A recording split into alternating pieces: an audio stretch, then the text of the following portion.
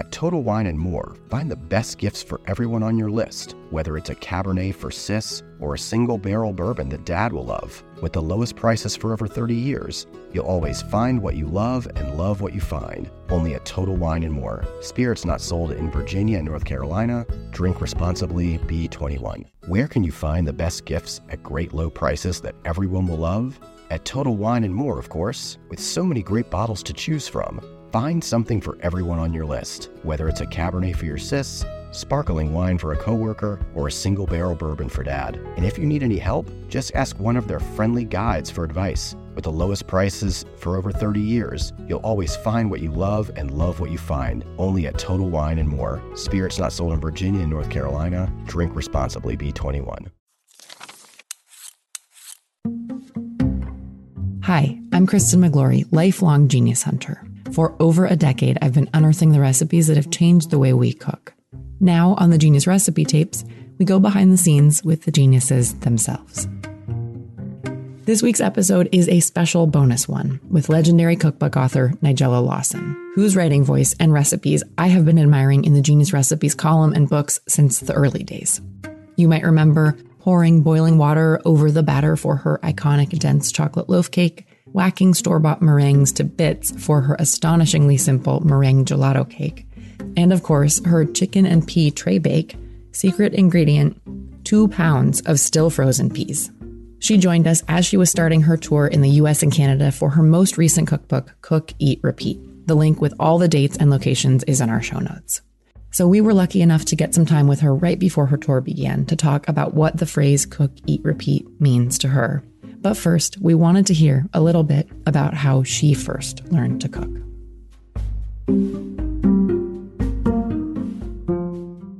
I started cooking at a very young age, and I always say to people that we cooked with my mother in the kitchen, and it sounds like idyllic and lovely. And my mother was wonderfully bad-tempered, and we did it in a rather scared way.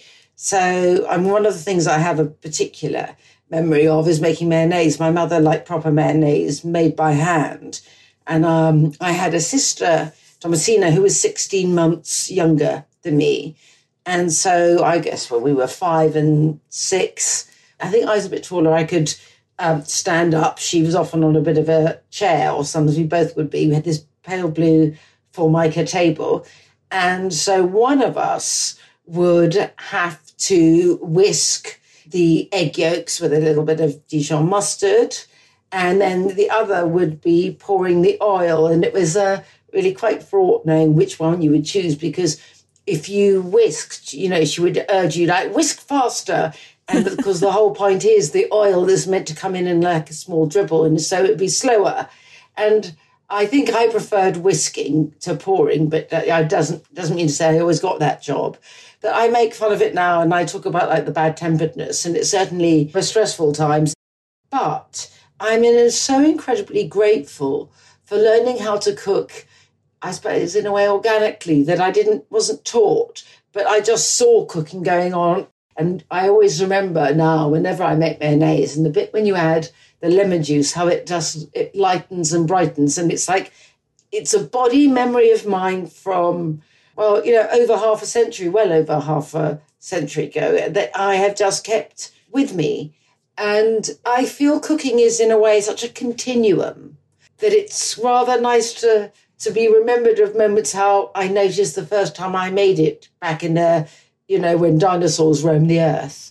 And now when I make mayonnaise I use an immersion blender in the goblet, and I can feel my mother's absolute contempt, I think. Certainly, I think she'd be looking at me with a stick blender, just going like, really?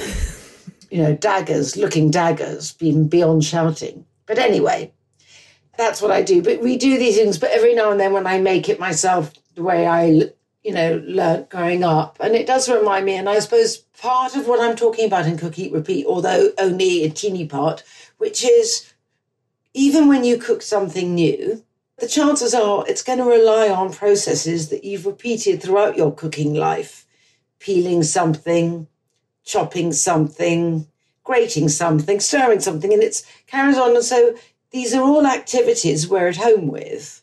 And I think of that often in a way that sense that cooking is something that you does sort of weave itself throughout your life. And there are periods in your life when you want to cook, suddenly want to cook things which are very different than you've cooked previously. And then sometimes you really want to return to the familiar. And I suppose in cooking, as in life generally, it's so important to get the balance right. And that right depends from person to person, between the familiar and the sometimes challengingly new. It's especially amazing to hear about that story from your childhood making mayonnaise in the context of where you are now on a book tour for your 12th cookbook. I know, it's odd. Speaking of which, let's talk about your latest book, Cook, Eat, Repeat. And you came up with that name before the pandemic was on any of our minds. I know. I feel like this terrible witch who has, ushered it in. Actually, it was my sister's title. Oh, yeah? My sister Horatia suggested it. I was talking to her about what I was going to write about and what the book was, and she came up with that title. Flash forward to 2020, and it just seemed so odd in a way, because what it started meaning wasn't quite what I had intended when I came up with the title. I'm now obviously claiming it. So in the sense that a lot of people felt, when it was published earlier in the UK, I think we were back in lockdown again. It was the fall of 2020. And everyone said to me, but that is exactly a description of my whole year. And people felt that it was. Now, I wrote it, although, as I say, it was a pre-pandemic project. Of course, any book has to come out of the time it's written in. So I changed some chapters. I was going to have a chapter called How to Invite Friends for Dinner Without Hating Them or Yourself.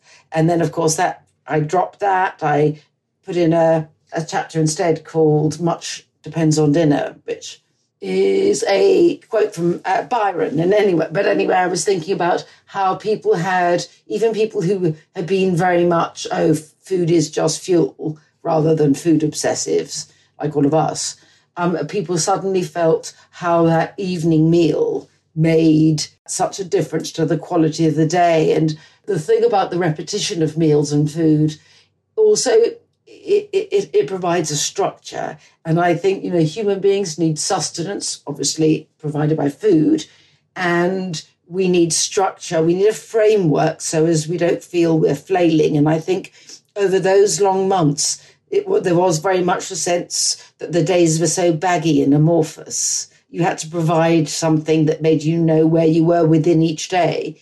And we need pleasure and we need beauty. Now, for me, I think that food provides pleasure and beauty. It's like a constantly changing still life. And I love that. And it was important. So in a way, I wrote by myself at home. I was feeding myself, which I love, and I did, knowing that other people were in the same situation. I added more recipes for one, or put in the head notes how to amend. But really, I felt I had great freedom to investigate the various things that lie behind a recipe, whether they're personal, historical, aesthetic, you name it. I mean, food is rich. It takes in everything of life. I could do that, and perhaps with a bit more freedom. And I found that the recipes, the ingredients, the memories of the various times I've eaten them, and the words themselves really provided the most wonderful company. As well as giving me structure, it provided such great company and, fruitful reflection, because how sustained I was by memories of having people around my table, or the first time I cooked a certain dish. But I think that food has such emotional resonance that in thinking about food, unless you're a food scientist, but even then, it's impossible to be human and not have attachments to certain ingredients or certain dishes that aren't only about the food itself. It's about where you were in your life when you started cooking a certain recipe, and that's what happens in life. Things do go in and out, and you do sort of returning to recipes of the past without betraying them, but still wanting to bring something of the you that you are in the present, is endlessly absorbing, I think. Hey, it's Kristen. We will be back with Nigella Lawson in just a moment. You reach for the top olive oils and invest in the best pans. But in the kitchen, how well do you care for your greatest tool, your hands? When mine take a beating cooking and cleaning, which is often, I use Bag Balm to work its wonders on my poor, distressed skin. Created 125 years ago on a Vermont dairy farm, their soaps smell great and clean hands without stripping moisture, and their fast-absorbing lotion means I can quickly get back to cooking. Treat your hardworking hands to Bag Balm, every chef's best friend. Use code FOOD52 for 20% off your order on bagbalm.com, good through 2024. You reach for the top olive oils and invest in the best pans. But in the kitchen, how well do you care for your greatest tool, your hands? When mine take a beating cooking and cleaning, which is often, I use Bag Balm to work its wonders on my poor, distressed skin. Created 125 years ago on a Vermont dairy farm, their soaps smell great and clean hands without stripping moisture, and their fast-absorbing lotion means I can quickly get back to cooking. Treat your hardworking hands to Bag Balm, every chef's best friend. Use code FOOD52 for 20% off your order on bagbalm.com, good through 2024. And we're back with Nigella Lawson. Are there any recipes that were especially meaningful to you during that time while you were working on the book? There were a few, and one of the ones was the chicken in a pot with lemon and orzo, which is like a one-pan dish in a Dutch oven. I used it in a Dutch oven where you cook chicken with quite a lot of lemon, teeny bit of red pepper flakes, thyme or tarragon, and then carrots and leeks. And then you put orzo pasta in at the for the very last 15 minutes. And not only does it make it go much further, but it's such a comforting dish.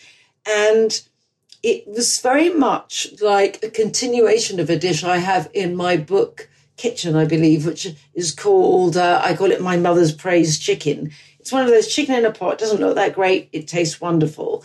So I adore that sort of old-fashioned sort of cooking, which is not particularly about the look, although I do think it looks beautiful, but it's certainly about that cozy, flavorful bowl food. Now, when I was on tour in the States, I think it was in 2017, it was so wonderful. You know, you eat wonderful things when you can, snatch a meal somewhere, and it's wonderful. I miss not cooking after a while.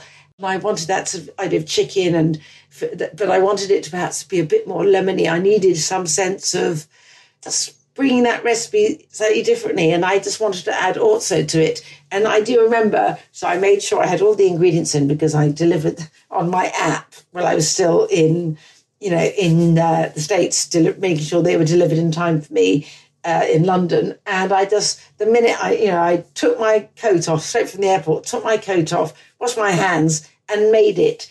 And it's rather wonderful it's like a homecoming dish. And I make it, for my kids when they come over. It's just something we all sit around with bowls, and I love that. It's quiet, has a quiet charm, and I have another recipe, soupy rice with I call it soupy rice with chestnuts and celeriac. That's kind of quite beige looking, and that's in the chapter which is in Loving Defense of Brown Food. But, I feel that so much in life now, like everything's got to make a statement all the time, including us. Everything has to be high octane, shouting for attention. And sometimes we want to be approached gently, and something has the sort of comfort and calming effect that isn't best expressed with, the sort of a maximalist take on flavour and everything. It can't be a riot of colour. Sometimes you get much more intensity of colour when actually it's less vibrant to the eye.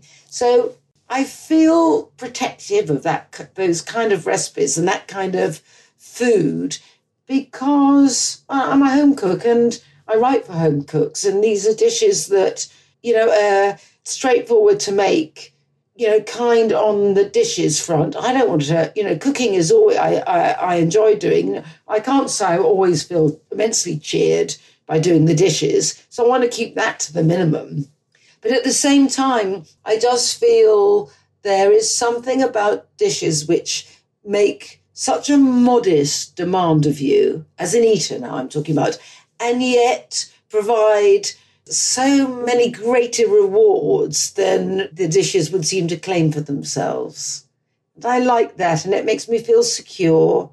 And they're both of them are the sorts of dishes that always provide leftovers. So, you've got other iterations to look forward to, as the week progresses. And there's a rhythm to cooking and eating, and it's that rhythm which is sustaining. And as with all of the recipes in this book, you can really tell how much you have made them, how much a part of the fabric of your life they are, because of how many additional variations and, slightly different, but on the same theme kind of recipes that you have woven through the head notes and in your essays in the book. Oh, thank you. Yeah, it's very clear reading the book. But also it's such a more interesting way of writing about food, because it feels like the conveying of enthusiasm. It's not just, I don't want just to say, here, you've got this is the formula. In a way, I like to wallow in the pleasure of the ingredients. And if I think, if you're talking about certain ingredients, if I've got certain ingredients in a recipe, I would never want someone to have to get an ingredient just to use for one recipe. Like, what else can you use? Why does it work? Why does this particular combination work? And how else could you do it? And I think that in my head, I'm talking to people and I'm waiting for their answer. Yes, and I like doing that with the anchovies or whatever it might be. And that's why, being on tour is always such an enormous pleasure, because I can have an actual exchange with people, that I love, audience questions. I mean, I like being interviewed, but audience, that people, depending on who's in that night, where you are, all these variables, people have a different take on a certain dish or different dishes they love, for me, it's a subject that never runs dry. It's just like it's another way of eating. It's so nourishing to talk about food with people and hear, I suppose, about other people's experiences, cultures, habits, traditions. I love it. Thanks for listening, and my thanks to the incomparable Nigella Lawson for joining us. To go see Nigella in person, and I very much recommend that you do, see the link in our show notes for all the dates and details. This week's episode was put together by me, Kristen McGlory, executive producer Harry Sultan, and with post-production by Crutch Phrase Studios. If you have a favorite recipe that you need to make the second that you get home from a long trip, I would love to hear about it at genius@food52.com or by tagging me on Instagram @McGlorious. And if you like the Genius Recipe Tapes podcast, the very best thing that you can do to support us and to help other people find our show is to take a moment to leave us a 5-star rating and review, or just send this episode to other Nigella admirers just like us. Thanks so much. Talk to you soon.